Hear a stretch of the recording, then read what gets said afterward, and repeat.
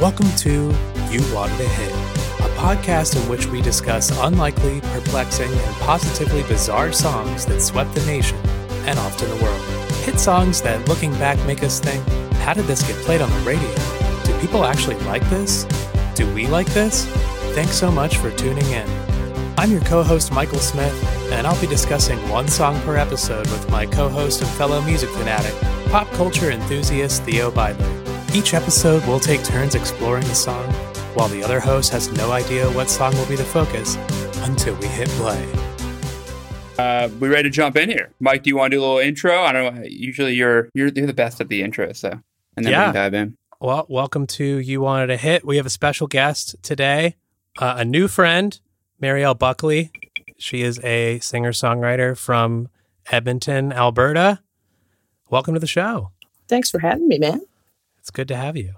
I don't know what we're going to be talking about, and neither do you. And luckily I do, because the last time we had a guest, neither of us had prepared anything. So we're better off today. We're starting off stronger. So today we are talking about a classic hit out of 1997. Hanging around downtown. Oh, yeah. Yes. Mariel's got 2 thumbs up on this one. This song's great. A song we had to talk about because it's wildly weird, and it was a huge hit.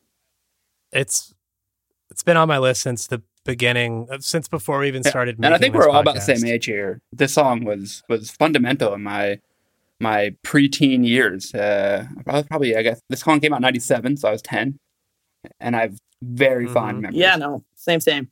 So good. I don't know why I have fond memories, because the main part of the song is smelling like sex and candy, and I think at 10 years old I had no idea that sex had a scent. And I heard this song hundreds of times, and I never fully thought it through until later on. Now I do, but I love that song. I don't know why. Oh man, it slaps. That's why it's total melancholy. Like before, I think that's kind of when melancholy was really being cool. That's very true. And we will get into the history of the band, and they're they embrace the melancholy side of themselves, and they make it cool, I think. So Marcy Playground is the name of the band for those who are unfamiliar. Marcy Playground, not Marcy's Playground, correct? Correct. Marcy Playground. Okay. Not possessive. Currently made up of members John Wozniak, who is the lead singer and on guitar. Is he related to Steve? He is not. I didn't fully look into that. I know his dad is not Steve Wozniak. And I feel like at some point during my research, it would have came up if he was some family member of a billionaire.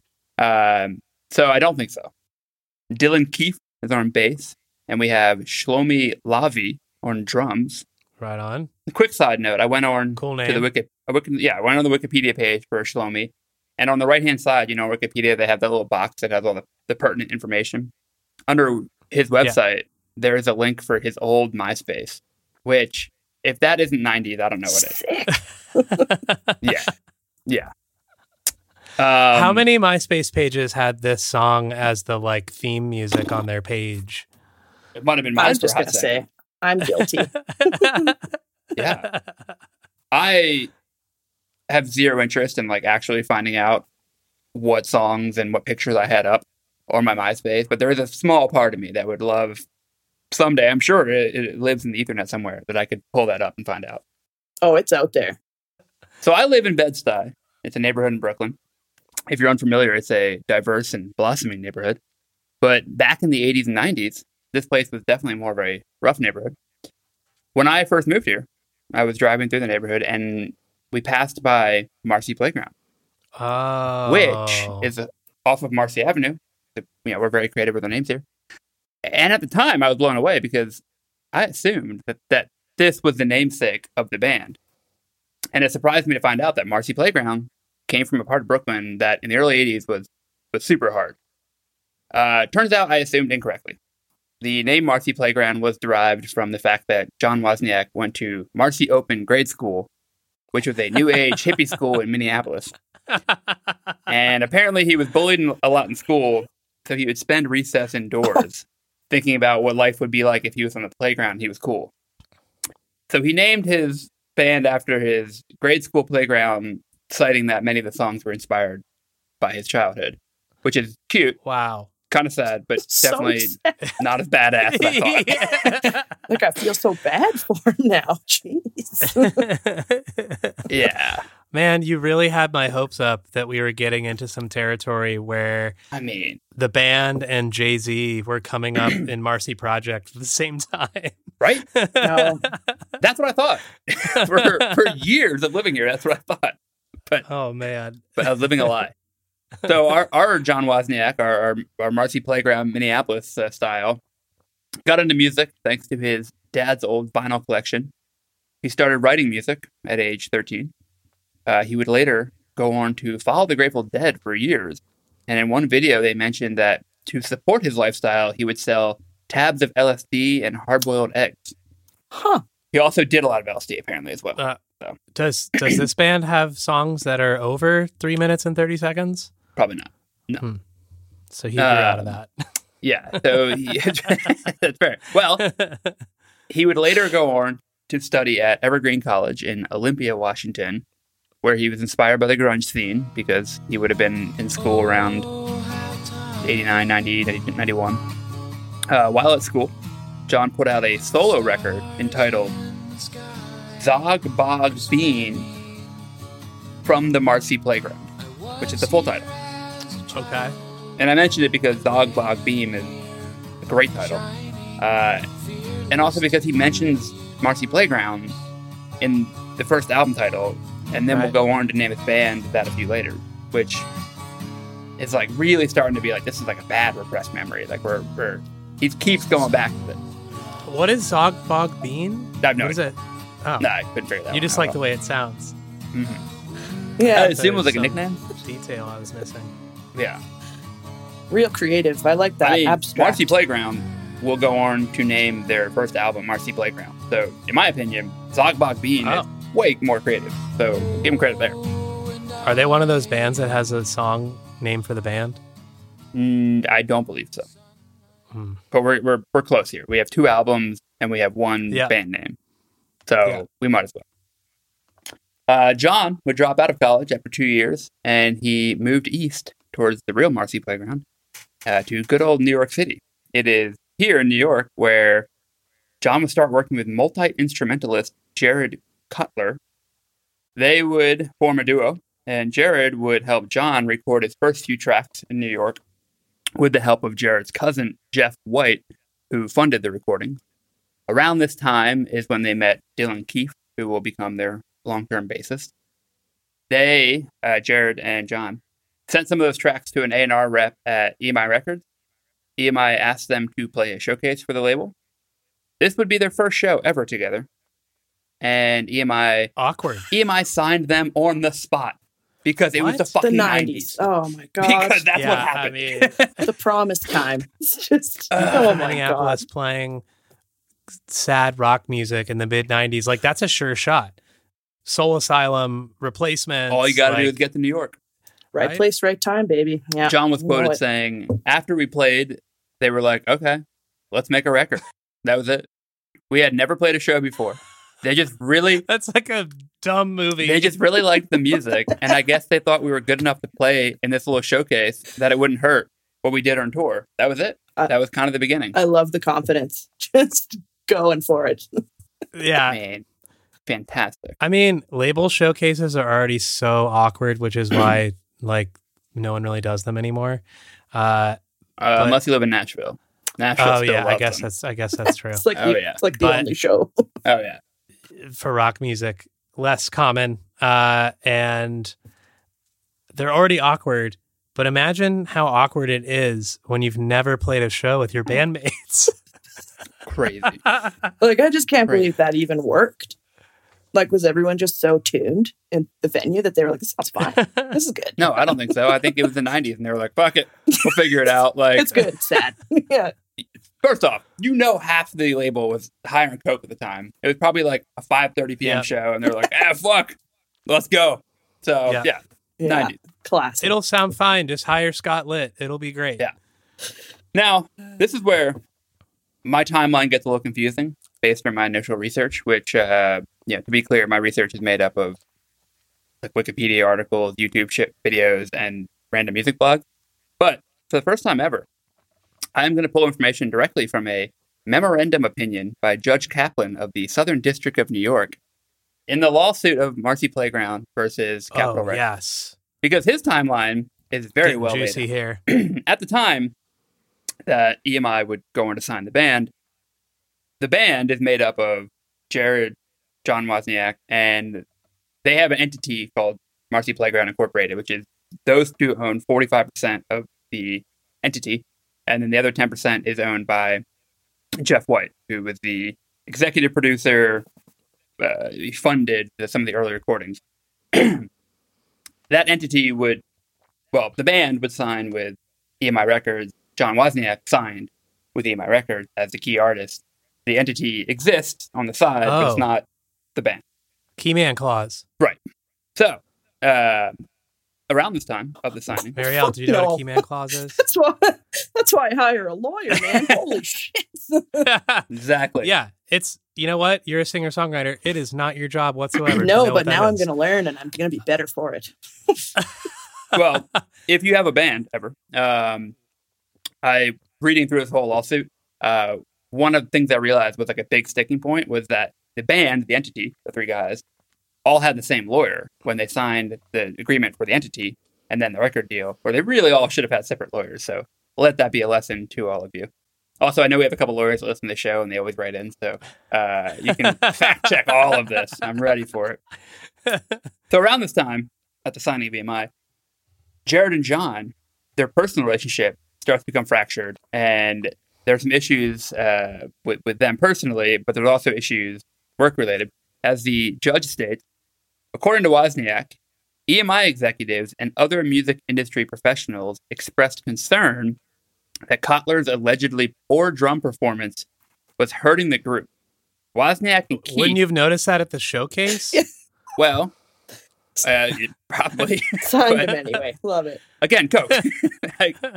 So he goes on. Wozniak and Keith persuaded Kotler to play second guitar behind Wozniak and to permit Wozniak's friend, Dan Reiser, to play drums. Tension was in the air. This is still from the judge, by the way. By the spring of 1996, EMI had not released the first album contemplated by the recording agreement, which came to be known as Marcy Playground. It was at about this point, Kotler claims that senior EMI executive threatened to withhold the release of the album unless Kotler agreed to stop performing as a member of Marcy Playground. In any case, it is undisputed that Kotler stopped performing with Marcy Playground at this point. So, apparently the record label was like, yo, this guy's out, or we're not putting your album out. Which is, what? Yeah, awful, but kind of badass. That's like the opposite of a key man clause. Well, the key man's just John. The deal's off if this guy stays in the True. We can cancel any man clause. Yeah, that is sad. I just think how sad that would be for two buds, probably. Yeah. Well, apparently they're. I mean, I'm sure all this stuff was being fractured as well. So at this time, Jared agrees to leave as long as he is credited as a producer on the album, along with his cousin being listed as an executive producer. Wait. What does his cousin have to do with it? His cousin was the one that funded the original. Oh, right. Okay. The album. So I thought it was just like a general, like, hey, guys, all good, but my cousin needs some money. Gotta help him. No, this is not a hip-hop song. this is 90s all rock, all right? It's not Cisco. Yeah. Oh, God. Yeah, no. So that's a stipulation, is that he's producer, cousin's executive producer, and that their production company logo be featured in the liner notes along with EMI. EMI, along with Wozniak, agreed to this, and they released a debut album in March 1997. However, EMI, as the label, would fold weeks afterwards. Not before putting out Sex and Candy as the lead single, though only one station would end up spinning it, and that was in Fargo, North Dakota. So What? not a big deal. But hold up. Luckily for Wozniak, Capitol Records, which is a part of EMI's parent company, so EMI American division, the label EMI in America, that's what went under. EMI, still a company, owns Capitol Records. So Capitol Records would go on to re-release the record in the fall of 1997. Here's the rub, though. The re-release does not credit Jared or his cousin and does not feature their logo, thus the lawsuit. So Spicy. the judge stated that Wozniak and his agent rejoined that they decided to eliminate the producer credit previously given to Cutler, White, and their company because those credits never reflected the reality of what had occurred and were given only as a gracious gesture in anticipation of a settlement that was never consummated. Capitol, for its part, says that it was aware of conflicting claims as to who had produced what, that it had no way to determine the truth, and that it therefore acted in conformity to the alleged custom of the industry by accepting the information provided by the band's manager, who at that point was, of course, Wozniak's preacher. Now, that's all legal. They use the word creature. They use the word creature in a legal term. So lawyers write in. I want to know if that's... Is that a thing? So he's robbing him. He's just robbing. Yeah. He's his priest, his manager. Oh, my God. But here's the deal. The judge denies their claim. Says that there is precious little basis for supposing that there is any real confusion in the marketplace. We are dealing, after all, with the production credits on printed material the company recorded popular music. There is no reason to suppose that a single recording has been sold or not sold, or that a single consumer cares whether Cutler is listed as a co-producer as White as executive producer. Oh, the ultimate slap in the face. Burn! Oh, so hurtful. So Basically, I think the ruling deep down is that no one cares. Yeah. I do think that the ruling was only about written credit and not about actual producer points on the record, because because later in the lawsuit, the judge talks about that, because the whole lawsuit is predicated on the Coulter and White want to stop production of the album so that it can be reproduced with their logo and their name. But this is like mid that song being huge. And so the judge says, like, if we stop this, like, it affects you too. So this is a silly argument that, like, you're going to lose money if you, like, the label's going to lose money, Wozniak's going to lose money, you are also going to lose money if we stop printing these albums. So I think it was all about just the notoriety, which, you know, is what it is. It sounds, to use a legal term, frivolous. That's good. I like that. It sounds like, yeah, totally ridiculous and made up. It's just like, that is nuts to me. Love it, though. I feel so bad for that guy. Actually, Poor Cutler. Yeah, your facial expressions throughout that part of the story looked like you were ringside at you looked like you were ringside at a pro wrestling match. Son of a... Oh, my God. Well, just like the legal dollars and the smackdown of this poor man who just wanted his name on the credits. No, actually, no one... There are some funny lines. I've never read, luckily, I've never read a full, like, judge memorandum of a lawsuit, but it was fairly, like, nomen language, and there were some very funny lines. So I think maybe he just appreciated it. Like, he probably deals with, like, dumb financial lawsuits all day long in the Southern District. So it was like, oh, this is a fun one. So he had a little fun with it, maybe. The label should assign the judge. He's clearly more talented than the drummer. Oh, I mean, maybe so. Come on. Get this man a spoken word album. Oh, I'm here for it. I'd buy it. So as I mentioned, Capitol would go on to re-release the album and again try Sex and Candy out on radio. This song was shipped on September 15th, 1997 for the second time and received little attention once again until a San Diego station began spinning it regularly, and apparently it took off from there. And it was like fucking wildfire, like a lot of these songs that there's no I mean, who knows why, but for some reason, funny enough, the song struggled and then took off. It quickly started gaining so much radio play that Wozniak said in an interview with MTV that the head of radio promotions at Capitol actually said, we gotta fucking shut down this record. It's killing your guys' career. Which is fantastic. Oh, that's great. Oh, the 90s. And probably true. Like, name one other Marcy Playground song. This song was so huge, I think it killed the band. It really did. This is a one-hit wonder. 100%. Correct? Yeah. Mm-hmm. I didn't know if they had like some other like alt-rock radio hits or anything. No.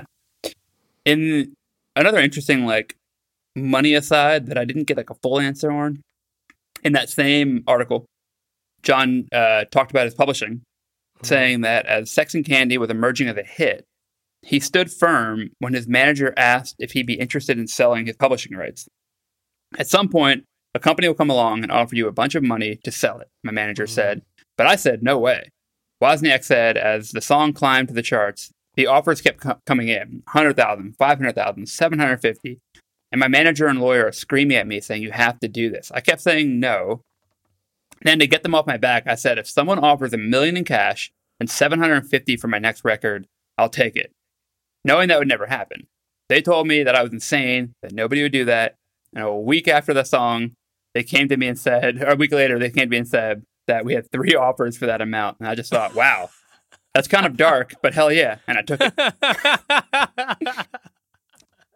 Now, I think he still owns, this article, this interview didn't like go into details. I have to assume that he owns part of it because there is later he talks about turning down some like commercial opportunities, which if he sold all of it, he wouldn't have the option to.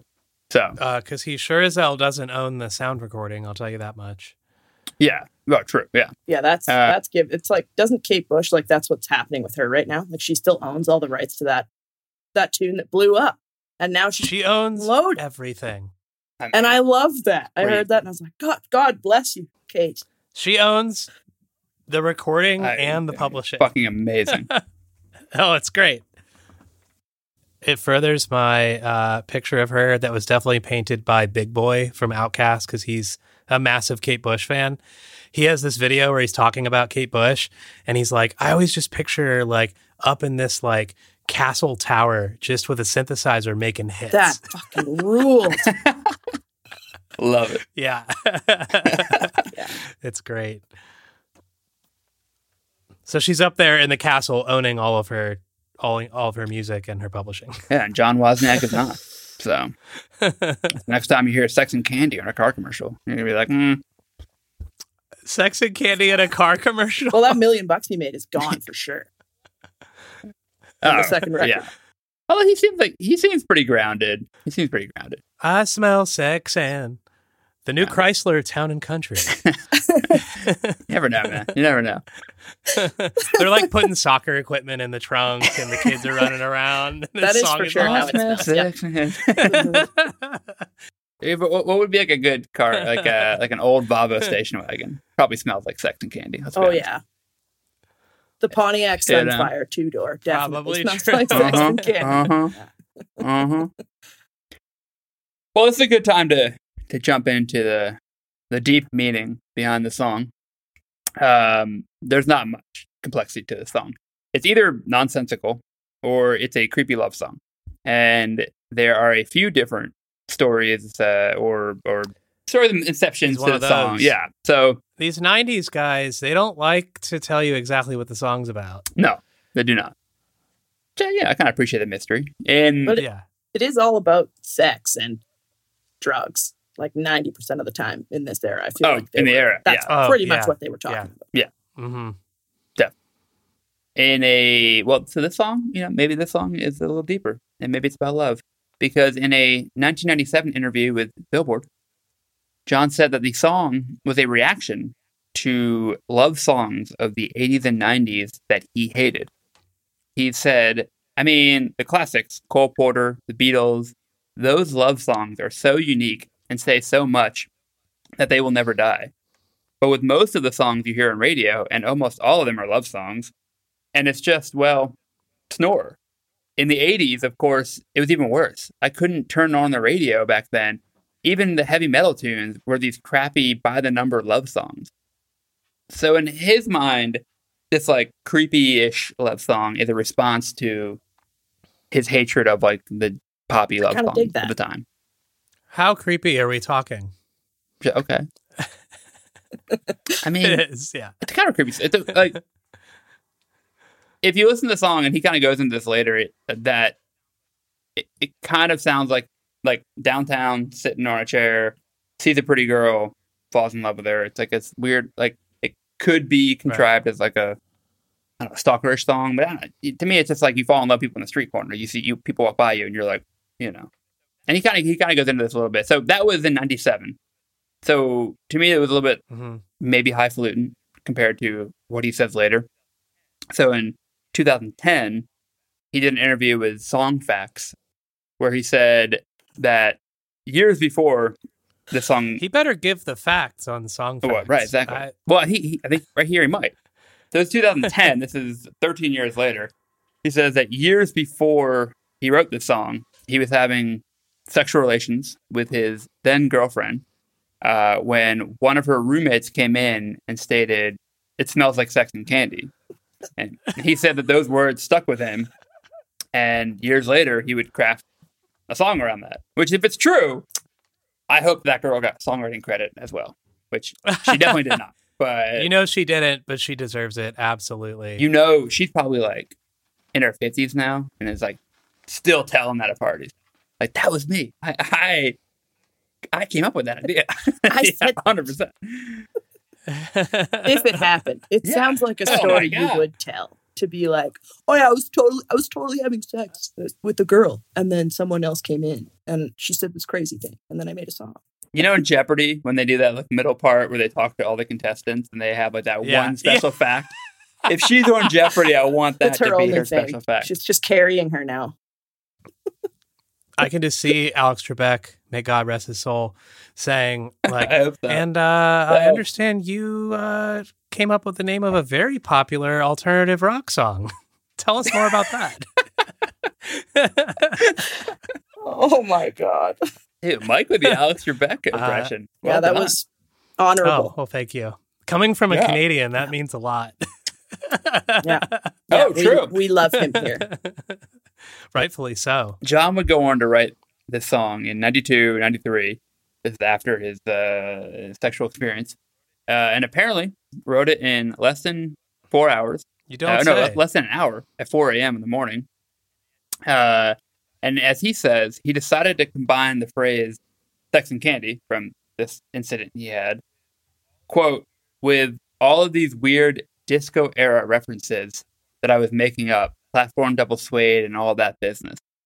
Which I want to say, listening back to the song, I forgot that Disco Lemonade is such a big part of the song. Yeah, like, what the fuck is that? If this song came out now, there would 100% be a Disco Lemonade, like Spike Seltzer Lemonade, something like that, with his face on it. There would be. 100%. All over TikTok. Oh my God. It would be insane. Yeah. I could see this song being a TikTok hit sometime soon. Oh, I can see that. Maybe after our podcast, it'll Finally, resurface. I can get some traction. Have you been TikToking? I hate it there, but yeah. You hate it. You hate it on TikTok. I sometimes just feel old. Like, I'm over 30. Yeah. So you get on there and you're kind of like, what the shit? But no, this song has 1,000 great lines just like that people would totally latch onto now. Yeah. In that same interview, he would go on to say, and this is where I'm like, if you listen to the lyrics, I think this is more true than anything else. He said, it's just about seeing some sexy girl and then falling in love. And then asking a dumb question to yourself. Well, it's not even asking a question. It's just, I don't know.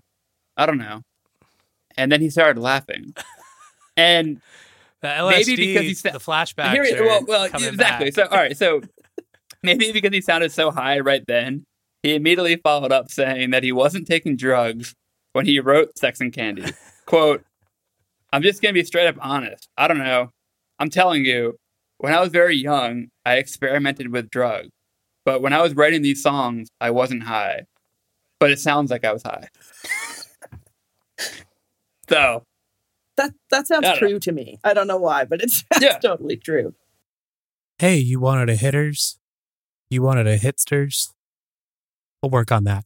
Want to tell you about something very exciting, very important. Our good friends at Dark Matter Coffee in Chicago, Illinois, are making intellectually honest, delicious, excellent coffee. And you can get free shipping on as much coffee as you'd like if you go to their website, darkmattercoffee.com, and at checkout, enter the code You Wanted a Hit Cast. That's one word. You Wanted a Hit Cast. You will be granted by the Caffeine Genie free shipping on Dark Matter Coffee. So check it out. Good people, good coffee. We highly recommend it. That early article about like, well, you know, like the Beatles did this and I wanted to make a love song response. Like, that seems like an in the moment in 97 being like, I got to build the story up about the song. And then 13 years later, it's like, fuck it. This one thing happened to me once. And then like, I wrote this dumb song and here we are. I think that's all it is. There's like not much to it. As an aside, there is one other explanation, which is not true at all by any means. Okay. But in 2020, things got a little weird. There was an article from the satirical website, The Hard Times. And I just think it's funny. Love so The I feel Hard like we Times. should read it here. Yeah. So the article begins, 90s alternative music darlings Marcy Playground revealed yesterday that their hit song Sex and Candy was more specifically about anal sex and candy corn. And then this, Of course. and then this fake quote from John. I love this fake quote. We shortened the title and the chorus after the producer highly encouraged us not to be so lyrical precise and leave a little something to the imagination, said John Wozniak, singer and guitarist for the band. But listeners ended up inventing wildly inaccurate interpretations of their own instead. One critic thought it was a metaphor for Bill Clinton and Monica Lewinsky scandal. Another hypothesized it was about the sexual proclivities of comedic actor John Candy. They're all wrong, though. It's straight up about two unmistakably distinct aromas. Exactly. Hey, it's really about two unmistakably distinct aromas, butt stuff, and a type of candy inexplicably despised by trick-or-treaters, even though I personally quite enjoy them. Anyway, it was time to clear the air. And again, not remotely true, but one can dream. I mention all this because I really appreciated the last line of this faux article, which was, Marcy Playground has since offered up more specific meanings to their other songs, but gave up after no one seemed to know any of their other material. Oh my God. That's pretty good. Yeah, truth be told. Theo, it wouldn't be one of your episodes if at some point we weren't all touching our faces. I know, just like in pure embarrassment of what we're hearing. Yeah. Jokes aside, the song was overall well received when it first came out. For better or worse, many of at the time compared the band and specifically the song to Nirvana. Yeah, which, naturally. I never made the connection. Or like the more like downtrodden Nirvana songs, you know, and the guitar tone, and when he would sing in the baritone, that like really monotone, vocal quality. I think the song definitely apes Nirvana a little bit. Jonah Bayer of the AV Club, who's Vanessa Bayer's brother. Who's Vanessa Bayer? I know that name from SNL. Oh, really? Yeah, he's in a hardcore band that's like pretty popular. I equally love and hate when I hear about like families that just like all the kids are really creative, are really successful. You're like, really? No duds? Not them? Yeah. Oh, good. That's cool. All right. Well, he likened it to Nirvana's 94 MTV Unplugged album, which, to your point, I could see the connection there. There is a good Cracked article entitled Five. Ooh, Cracked. We're going back there. I forgot about that site. They had a magazine too, right? Did they? Cracked magazine. They did. Really? I think so. They did. They did. Well, so there was a Cracked article, which was the 5 songs the internet thinks are by the wrong artist. And under this song, the writer says, like most of the entries in this week's installment, I took the suggestion straight from the comment. I had to, because it never would have occurred to me that anyone could ever think that Marcy Playground's Sex and Candy is by Nirvana. Partly because Kurt Cobain died before it ever came out, and more because it sounds nothing like Nirvana. He goes on, John Wozniak of Marcy Playground wrote this song in 97. It was an exciting time. Clinton was president. I was dating a young woman who would later become my wife. And Kurt Cobain was super fucking dead. How dead was Kurt Cobain in 97? So dead that even Courtney Love's music career was on the wane. So yeah, 97, Kurt Cobain was more about decomposing than composing. he finishes, how did this happen? It might be a controversial theory, but I blame stupid people, or young stupid people. Only in the most superficial way is this song Nirvana-esque. It's moody and hooky, so are half the women in Suicide Girls. It doesn't mean they fronted a three-piece that helped kill hair metal in the early 90s. Oh, man. Oh, that's fucking awesome. Yeah. Does that guy have a therapist? Maybe he doesn't have a name. He goes by like one name, Gladstone, I think. That's why I didn't put it in there, because I was like, Gladstone.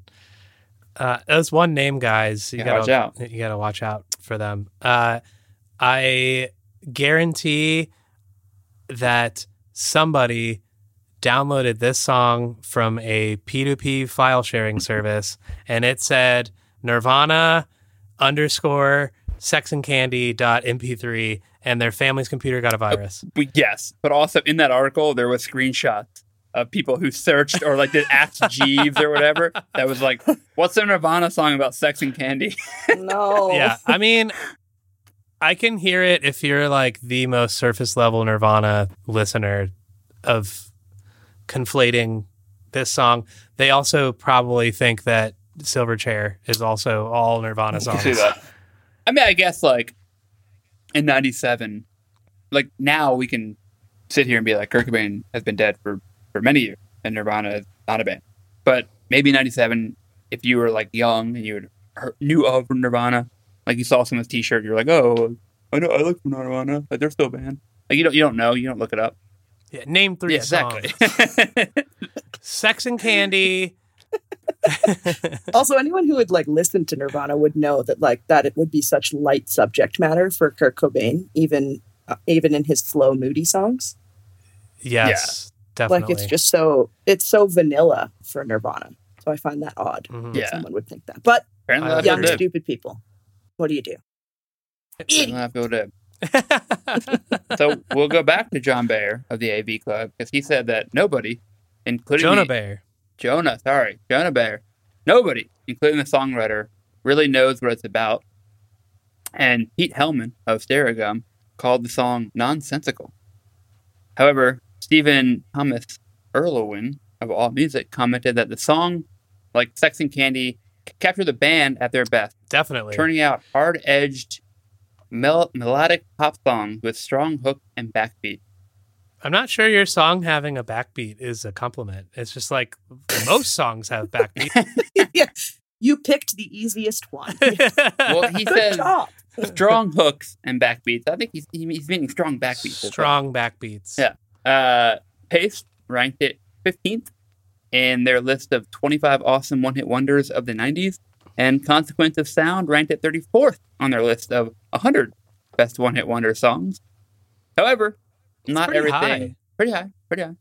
Not everything was rosy. Chuck Eddy of Rolling Stone called it an unappetizing, artificially sweetener marriage of down-tempo Nirvana chords and greasy Dave Matthews frat minstrel sensitivity. Oh. It's doing a lot of work there. That's doing a lot of work. Somebody pulled out a thesaurus today. Gee whiz. Theo, as a Dave Matthews fan, how do you feel about that?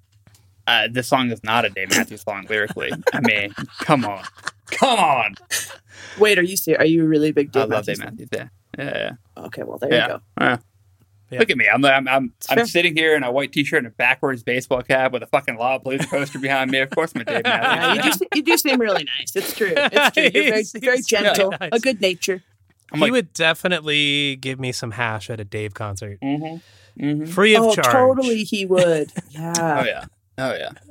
Andrew Unterberger of Stylist magazine wrote of its surprising success, calling it easily one of the strangest hits in history, and as much of a death knell to grunge as To Be With You was for hair metal. Which, that song is corny as hell, but it's kind of great. It is corny, but it's kind of great.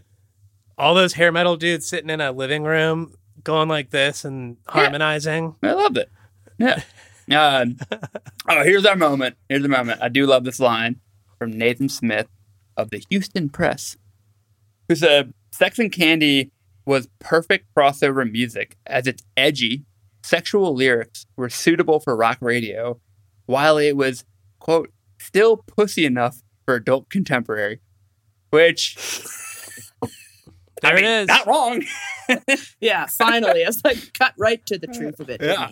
Is that what happened here? Is that it was an alternative hit and then an AC hit at the same time, and it kind of did cross over. That makes sense, especially because when we covered Crash Test Dummies, the same thing was happening with them.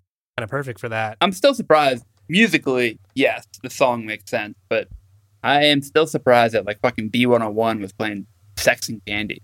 It's just the name and the chorus line like feels a little bit much for like adult contemporary. Well, because at this time, like Mercy Me was going to come up next or some shit, and then like Shania Twain, like it was just a weird, but it happened. Canadian. Yeah. Sorry, I'll stop doing that. I got more here. Stop doing that. Don't worry. Nathan Smith, who we just mentioned, with that great lyric, he actually hates this song. He put it on the list of least favorite one-hit wonders, calling it one of the most despicable hits of the 90s because it refuses to rock and it refuses to go away. I hated it the first time I heard it. I hate it now, and I will die hating it. Which, God bless him. Great fucking line. And that is exactly how I feel about Hoobastank's The Reason. So, gotta put that out there. And yet, if you hear that guitar riff, it will be in your head for the next month. Oh, God. Nah, don't do it. Don't do it. I smell sex, and I'm sticking with this one. I'm sticking with this one. All right. Are those in the same key? Probably. I in my head right now they are, which means I'm mashing them up tonight. I'll be up all night. Fuck. It's gonna be a downer DJ set coming from fucking Mike Smith over here. Nice. We'll get into the charts. I thought that guy was gonna say it refuses to rock and it refuses to roll. That was like that there was some like 1960s like when you couldn't be like too bad as a music critic, but that was like a critique of like some Elvis song. Be like, it doesn't rock, it doesn't roll, but I kind of like it because I love Elvis. I do want to say that I am about to crack a summer break from Sierra Nevada, and we love this sound on the podcast. I got to do it. Oh, I have one too. Hey! Oh! Hey. So, Sierra Nevada. Thank you, Sierra Nevada. Thank you for... I was trying to make some sort of pun about the song, and like nothing works with this song. Doesn't work. I mean, I'm sure some Sierra Nevadas have led to sexual relations, which... and candy. Yeah, and candy, yeah. Also, I love that you keep using the phrase sexual relations like it's 1997 because you also mentioned Bill Clinton. Oh, yeah. I feel like that's seeped into your brain, and that's why that's the like PC term you keep using for it. It's great. His debut album here would end up going platinum, even though two of the following singles didn't remotely get the success that Sex and Candy did. Did they chart at all? No. And coming off a huge song and the next ones don't chart is crazy.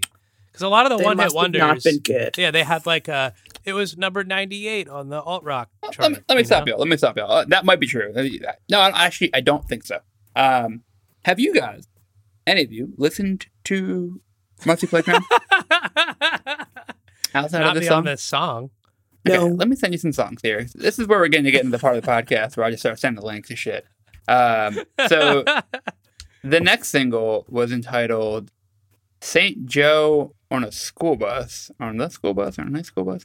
St. Joe on the school bus. So I cannot hear any alt rock radio DJ going, oh, the new one from Marcy Playground, St. Joe on a school bus. Like, no, that's already a no. They're probably like, I'm not going to say that. No. Also, you've put Playground and School Bus back to back in titles, and I don't know how that's going to track. Mm-hmm. That doesn't rock or roll. Lurky. Yeah, no. So I just sent you all the video, so you can hear the song, but you can also watch what looks to me as if someone that works in production to be an incredibly expensive video, because 90s. And this song doesn't go anywhere.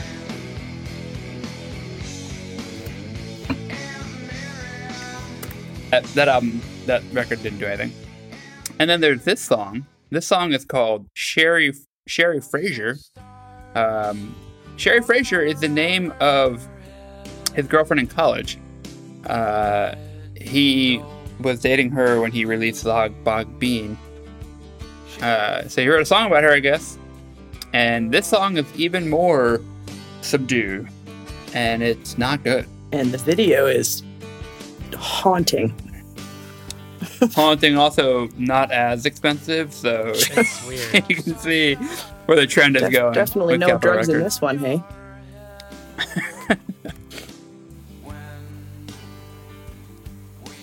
This sounds like a bunch of people's, like probably people we know. They're like college bands. Like this band would be playing in the basement at, you know, the volleyball house or whatever. And people are like, this is fine to drink to. Here's your beer from the back of the room. We're spilling stuff. They're playing music. They'll It's end cool, soon. Right? All right, so I want to get that out of the way. Those were the two follow-up singles that did nothing for this album. But let's go back. Let's go back These to our songs song stink.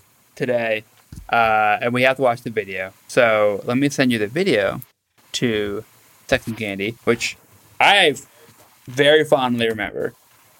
Oh, yeah. I I've seen this remember it lot. distinctly as It well. is to set our listeners, if you don't remember it, it's like a patterned animated world almost. And then there's a hole that John sticks his head out of, talks through. And then there ends up being this like tarantula that walks around him. It's very like James and the Giant Peach. Oh, that's exactly what I was thinking. Like 100%. I had that fucking written in my notes. It reminded me of What? James the Giant Peach popping out of the peach and the fucking insects Yep. walking all around him. 100%. It's like, We're meant to be, you know? Yeah.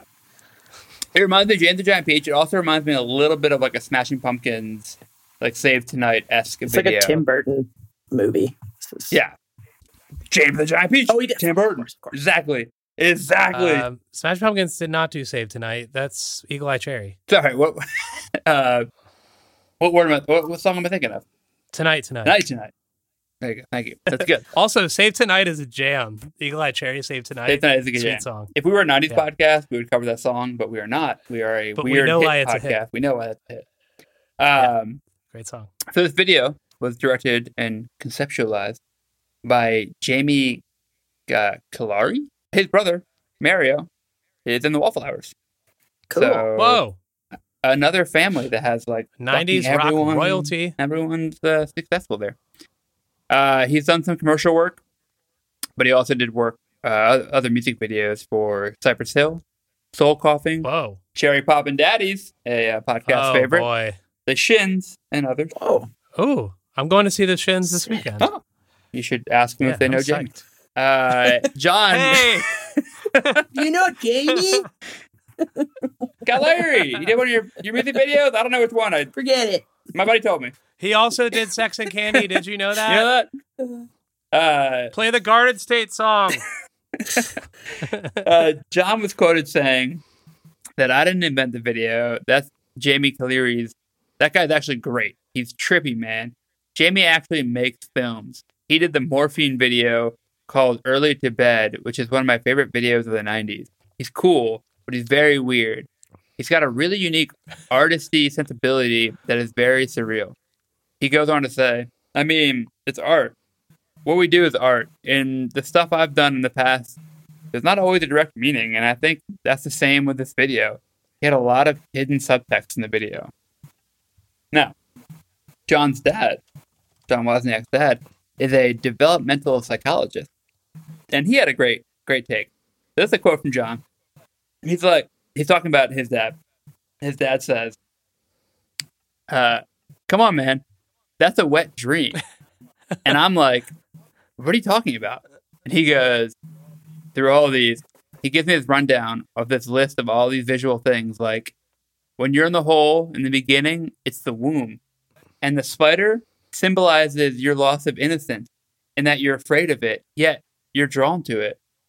And then his dad also goes on to reference that the puddle at the end of the video the band cleans up is a symbol of his semen. Dad. No. No.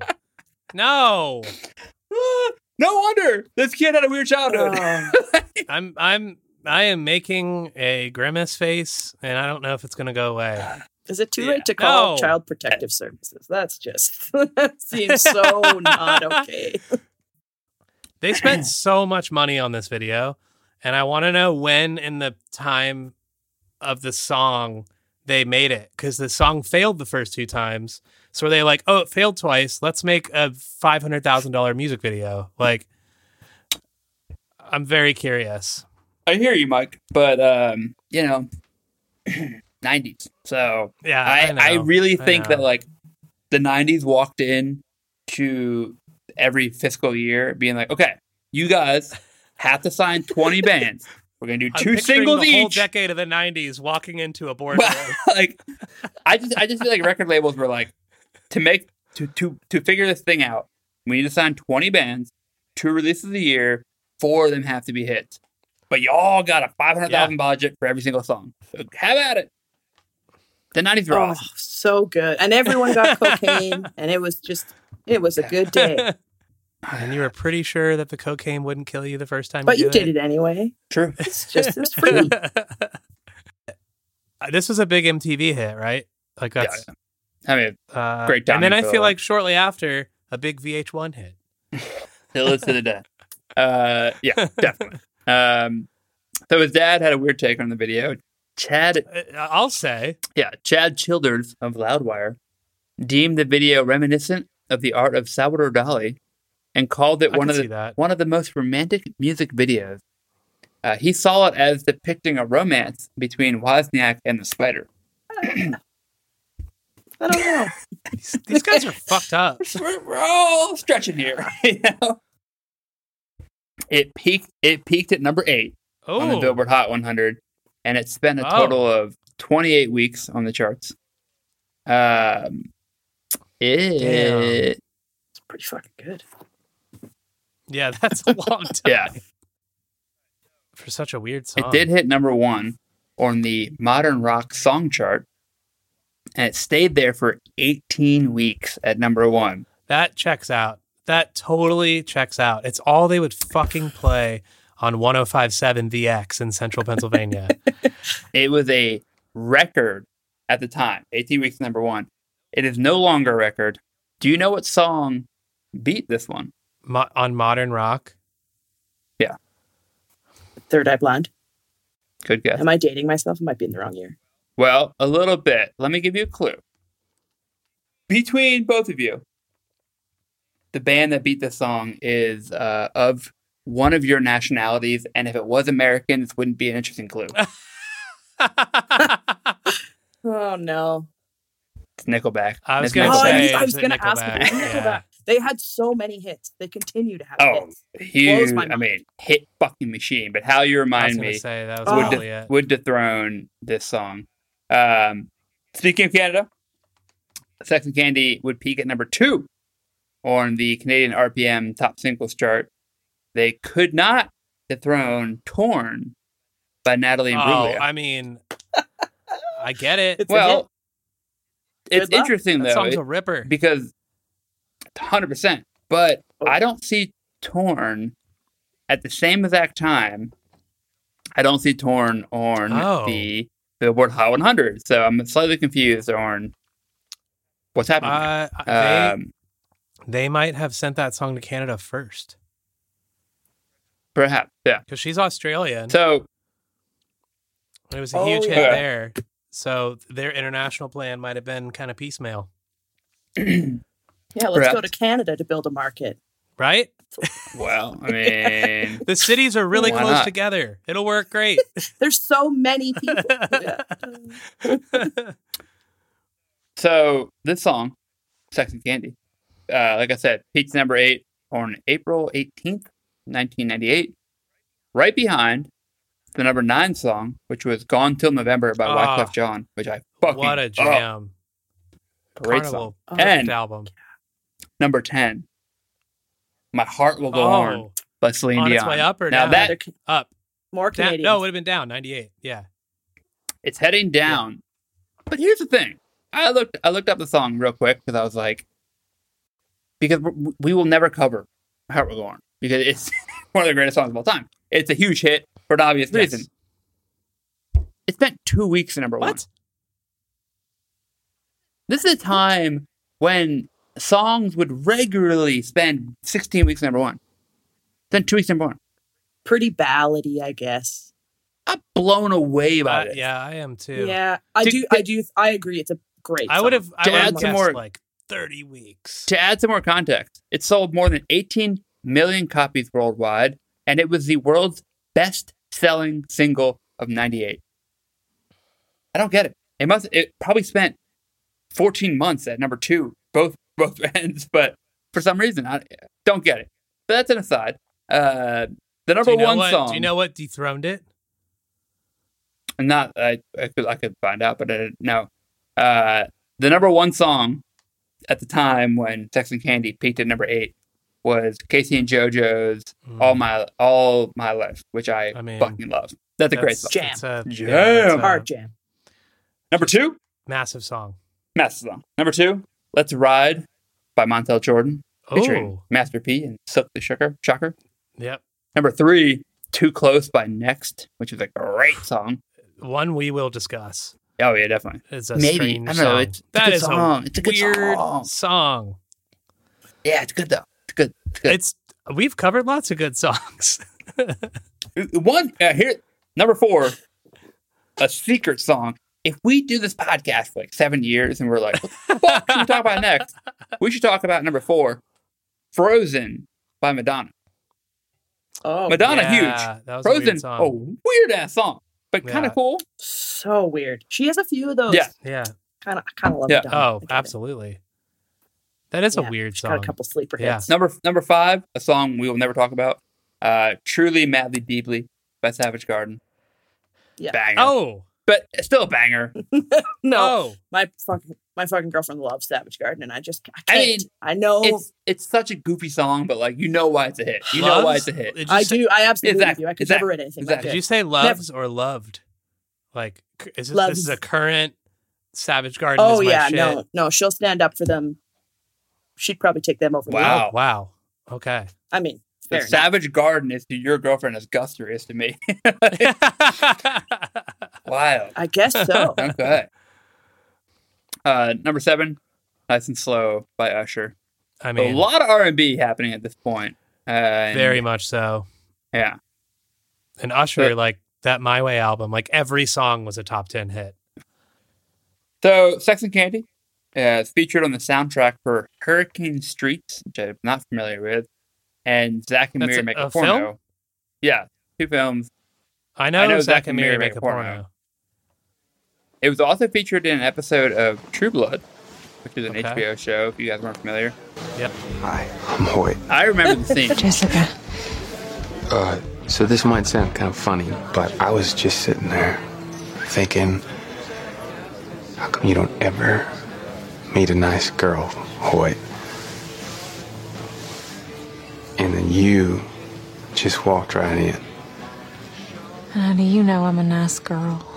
Because of your smile. Childoko Pace, though, said that this episode's use of the song was one of the show's best musical moments. I watch people. We gotta love that. So this goes back to what I said earlier about the licensing. There were apparently some other commercial licensing moments, and I read that the band turned down deals from Eminem and Coca-Cola. Eminem the rapper? No. Eminem the chocolate, Coca-Cola soft drink. I have no It wasn't plural, so forgive me. How would these brands use Sex and Candy in their advertising? I could see if it was like Dove, because Dove's like kind of sensual candy. I could see Sex and Candy making sense for M&M's in like a funny way. You know, like their commercials are just like drizzling sexual. chocolate and like They're waves sexual. of chocolate. The Oh, purple forever wrapper. I will use that now.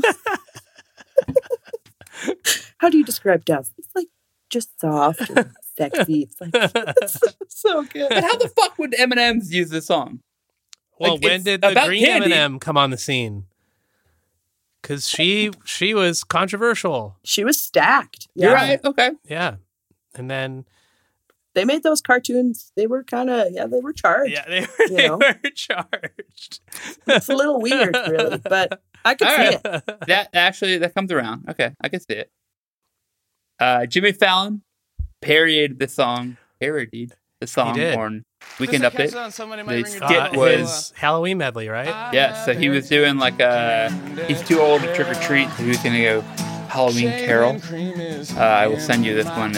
Actually, the whole skit is pretty great. It's You can check it out there. say what you will about Jimmy Fallon. It's pretty funny. He's got some choice bits. does. I'm a big fan of his Neil Young impersonation. Yes, it's dead on.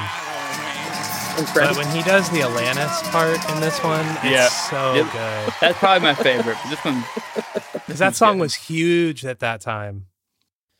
of course, we do have our friend Alfred Matthew Yankovic, who knows Weird Al. He does not do a parody of this song. However, Could have it is- sworn he did. well, it is a part of his polka power Yes. medley. It's not a parody, but 10 out of 10, no notes. yeah, exactly. Unfortunately, there is no kids corner in this episode. We like to Mariel, have did you run into a kids corner on any of our episodes? No, I didn't. If we ever have a Kids Bop version or like a Smurfs version or Kids Incorporated or Mickey Mouse Club where they did the song, we'll play it. But some of the songs I don't think Yeah, this what, one what, what are you gonna do hit it. here? Although sometimes they change the lyrics, but that would really change I a smell lot. six. It and could be like a candy. counting thing. Yeah. Could be. Sure. Yeah, there are some notable covers though. Most notably, Are there? there are. Well, yes, most notably from Maroon 5, which Oh. as Oh. Mariel's Sorry. face. but whether you like them or not, why did they cover? Not only cover, they put Sex and Candy on an album. No way.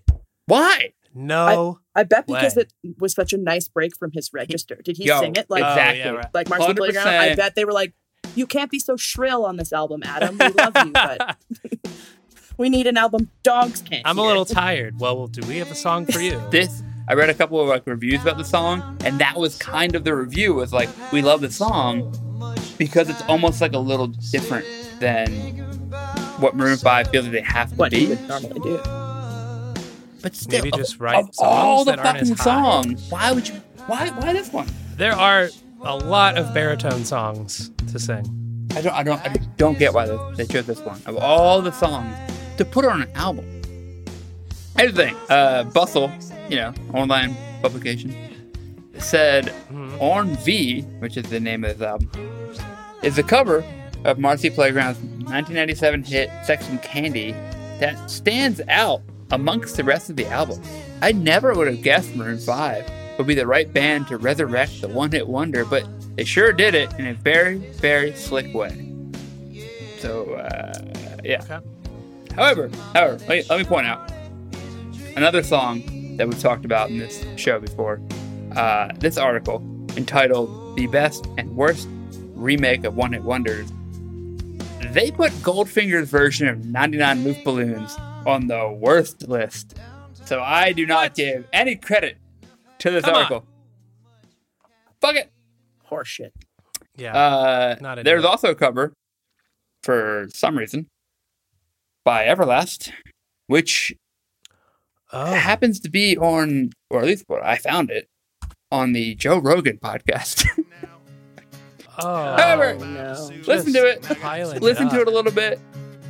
He performed it on... Listen to it what? a little bit. Listen to it a little bit. Actually, I don't mind this version. It's not bad. So that's what Everlast looks like. Oh, yeah. He looks old here, right?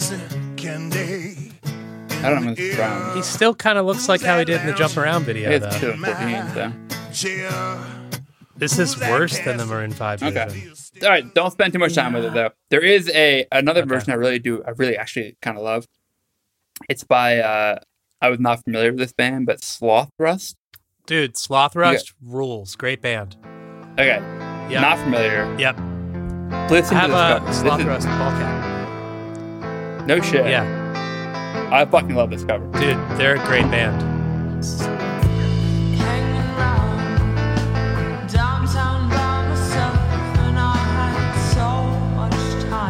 Right? It's fucking sweet. I would totally listen to this.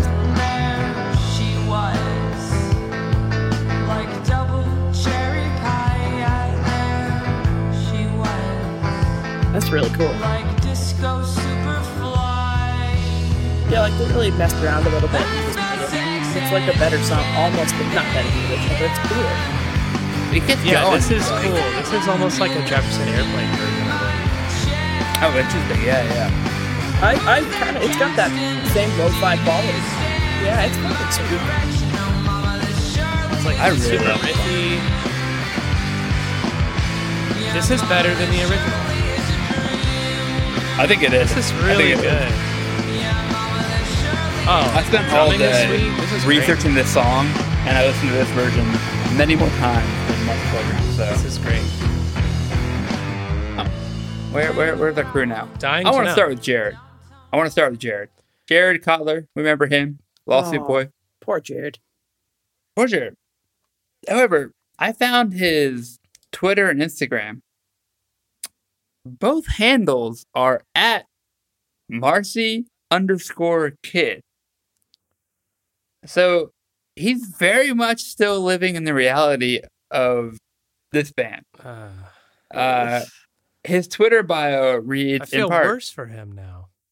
Well, his Twitter bio reads in part, founding member of 90s one-hit wonder Marcy Playground, and then there's a link to a Facebook group, and I click that link, and the Facebook group is entitled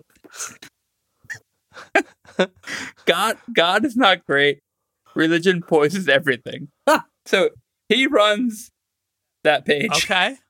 I kind of love him. I'm gonna be real. I kind of maybe would beer with this guy. Look, I scrolled down some of his Twitter and some of his Instagram, and while I desire to have a podcast that maybe, I don't know, unites both sides and we have fans and every whatever, this guy trolls Trump and fucking hates Trump just as much as I do. So I really appreciate what Jared is doing. And I will say, judging by his Instagram, Jared lives in Philly. He's got a beautiful wife.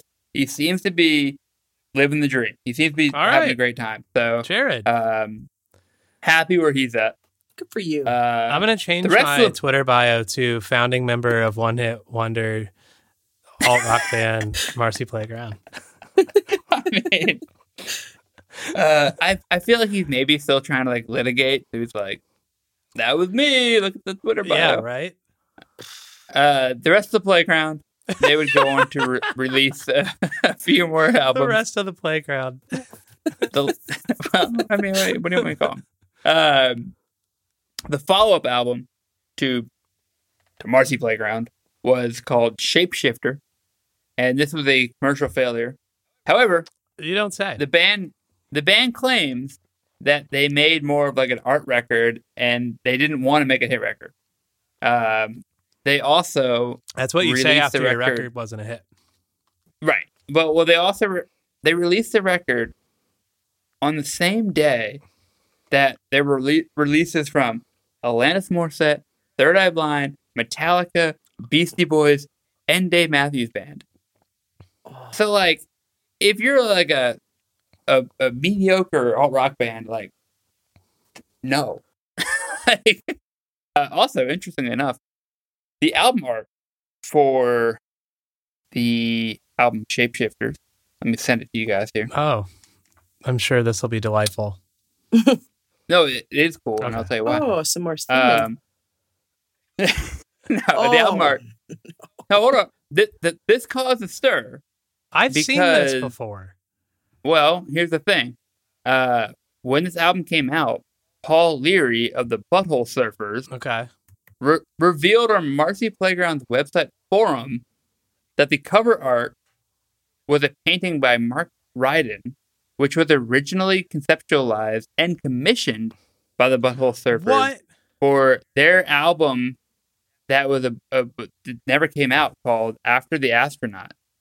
Leary's outrage was eased once he learned that Capitol Records, which was the home of Butthole Surfers and the home of Marcy Playground, had pitched the artwork to Wozniak as an original work from its own art department, and Marcy Playground had no knowledge of the work's origin. That's slimy as hell. Slimy as hell, Capitol. Gross. Damn. So, fed up with the expectation put upon them because of Candy, the guys asked to be dropped from Capitol. Wozniak at one point said, well, apparently, Wozniak asked, I would never want another Sex and Candy. I don't mind having a hit, but Sex and Candy was too much for anybody, especially a first hit. Damn. And so at this time, after the second album, Dan Reiser, the drummer, began playing with Norah Jones. Keith, the bassist, would go on to get a job with National Public Radio.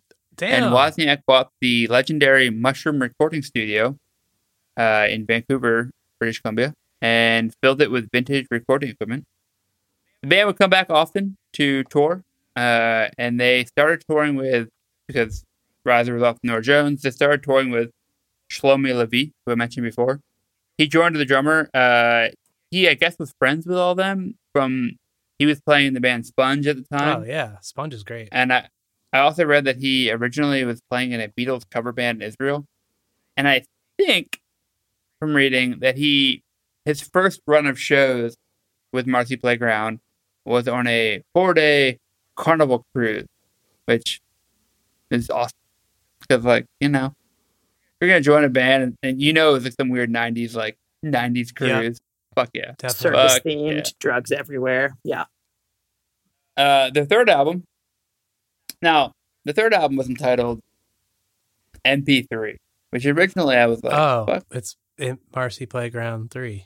Third album. Exactly. And Look at the MP3s album were cover hot there. at the time. Exactly. I just sent you the cover art, and that's exactly what they're referencing. Got it. Love that. Yeah. This looks like every band. Yeah, it really does. In these years. Every band. I was like, it's the Tea Party. I should actually. Let me. They should have named it Nirvana _sexandcandy.mp3 at limewire.net. Yes.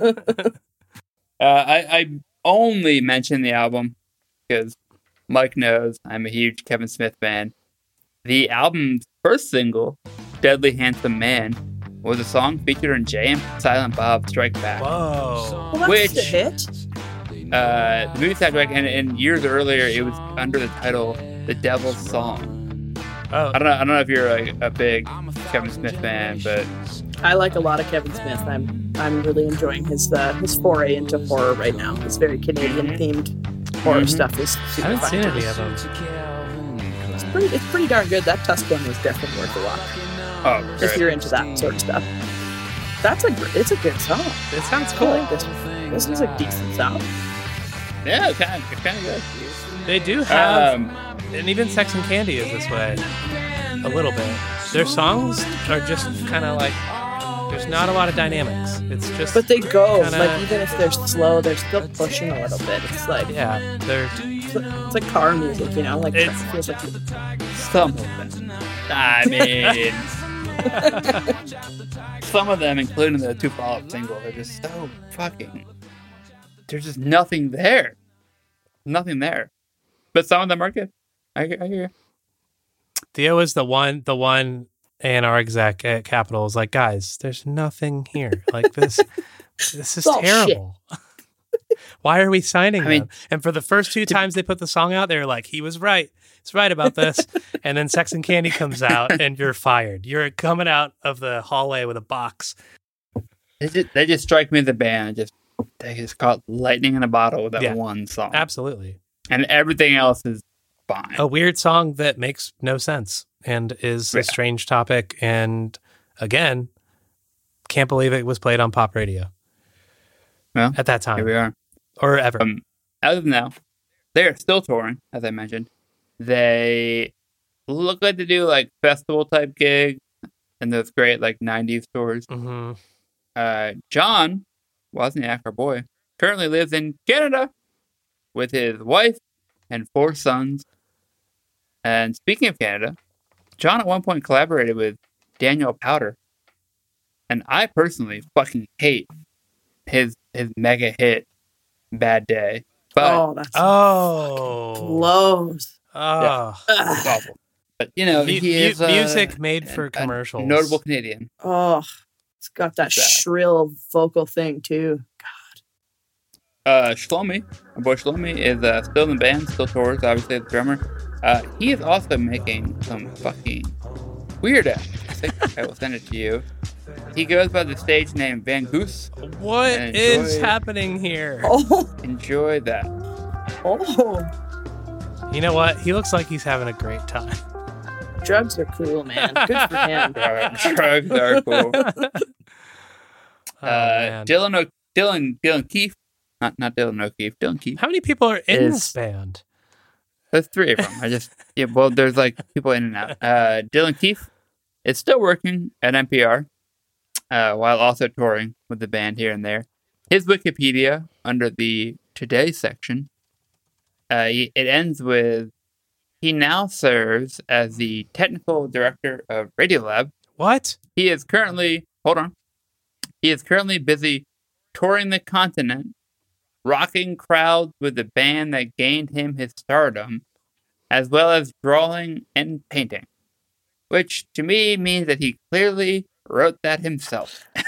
There is no doubt in my mind that Dylan wrote that himself. Well, good for him. So yeah, at the end of the day, we like to answer the question, why is this a hit? And to me, it is an odd crossover. It was a crossover, but it's odd given the name, the chorus. But I really think at the end of the day, it's a well-constructed song. Like, the guitar riff in the chorus is fucking great. It's catchy. And the guitar part's catchy. It just, it helps it, like, helps everything, like, stick in your head. Like, the way that, like, the lyric kind of beats into your head. And I think his vocals are very ubiquitous 90s, but unique enough where you're like, there's something like about it that captures your attention. Well, they packaged it so softly, like that for that AC kind of vibe. Like it was just the first thing to kind of have that nice, like it's like, oh, it's like Nirvana, but it's not. It's gentle. True. It's for nice white people. That's what it. That's a good point, though. Yeah, this is like Kurt Cobain, but he's not screaming. Oh, thank goodness he sobered up. We're gonna go back to our boy Jonah Bayer of AV Club, because I think he encapsulates the song well. And he says, there is something powerful in the simplicity and the straightforwardness of the song. The chorus still sounds as captivating and strangely sensual as it did years ago. And I think it's kind of true. Like, you hear the song now, and I think there is so much nostalgia that I bring to this song. But even outside of that, there's a little bit of you that's like, something about the song, like, it captures you. It might, and it's not lyrical necessarily. It's just like, it's the feeling behind it for some odd reason. It did feel very cool. Yeah. Which is maybe still the appeal now. It's just that when you listen to it, you're kind of like, oh yeah. Yeah. Hey, so cool. Big credit to the producer, whoever he was. We'll never know. Because I can't find in the liner notes. No liner notes. I don't see the producer because the producer was that guy's cousin, apparently. Who wasn't even there. Guy's cousin. I don't know. Who knows? But the manager creature told me that doesn't matter. So, man, here we are. I remember kids in my school like just singing this in the hallway, like just because they thought it was cool. It's catchy, and they heard it on the way to school. Stuff. Yeah. So many times I read quotes. They were like, We didn't want to be popular, so we made an unpopular record next. And it's like, maybe that's hearsay, maybe that's like revisionist history, but I don't know. I think they are like a weird. They struggle with the quote unquote stardom of all this. A lot of those weird folks that got a hit dealt with that, which makes sense because they made weird songs because they're weird, and being weird amongst all the popular kids probably sucks. Yeah, and having to like do press and all that shit when you're dealing with your own demons and everything, like. Yeah, and if it comes at you too fast and you're not like caught up on that, it'd be tough. Tough to keep that being sustainable for sure. Well, our goal here today is to make your life tough, Mariel. So we are done. We want you have a new record out, and we want to make sure that we direct everyone to listen to your record. How do they find you? How do they find your record? Tell us about what's happening in your life, so that we can bring all of our fans to you. Because your music's fucking dope. So I want people to hear about it. Ted Theo. Yeah. It's I don't know why I said that. I'm sorry. I know my name. Yeah. You know what? It's all over everywhere. It's just a new record just came out everywhere I used to be. It's on all the streaming services, and we got vinyl coming in. We got CDs hitting the web store, and I'll be touring like a motherfucker for the next like 2 or 3 years. So I cannot believe that CDs are back. Man, for like the country people, I don't know if they ever left. No, people they buy didn't. them still. Yeah, that's fair. That's fair. That is fair. Put them in their trucks. The quote. It's a good investment. They're cheap to make now. The roots music crowd. They I love the record. I've been listening to it. Some serious jams on there. Neon Blue and Everywhere I Used to Be are probably my 2 favorites. But thanks, it's a great record. Will you be touring everywhere? Where are you everywhere? Going? People we'll find be in you? the States in the spring and fall, but for now, coming up, it's like September I'm on tour in Europe and the UK. October I'm in Canada. November I'm back in Sweden, and then we'll be down south in 2023. Right on. Well, Mariel, thanks for being along with this ride. That was fun. I know it's a long. In terms of your interviews, it's probably on the longer side, but hopefully you felt like we were just hanging out and having a good time. So this was really fun. Yeah, thanks a lot. Okay. Great. I like this concept so much. Good. Hope so. I hope we picked a good song. It's great. And I'm a fan now, so I'll listen to all the rest of them. She was rocking out as soon as that song came on. That's a wrap on this episode of You Wanted a Hit. Thanks for listening. We hope you enjoyed it. Good luck getting that song out of your head. Please remember to subscribe so you know when the next episode is out. And if you listen on Apple, write a review, but only if it's nice. Follow us on Twitter at YWAHpod and let us know what you think. Or tell us what we missed by sending us an email at ywahpod@gmail.com. And lastly, share with a friend if you had a good time. This podcast was researched, produced, recorded, and edited by me and Theo Beidler, and our theme music is by Air Doctor. We'll see you next time.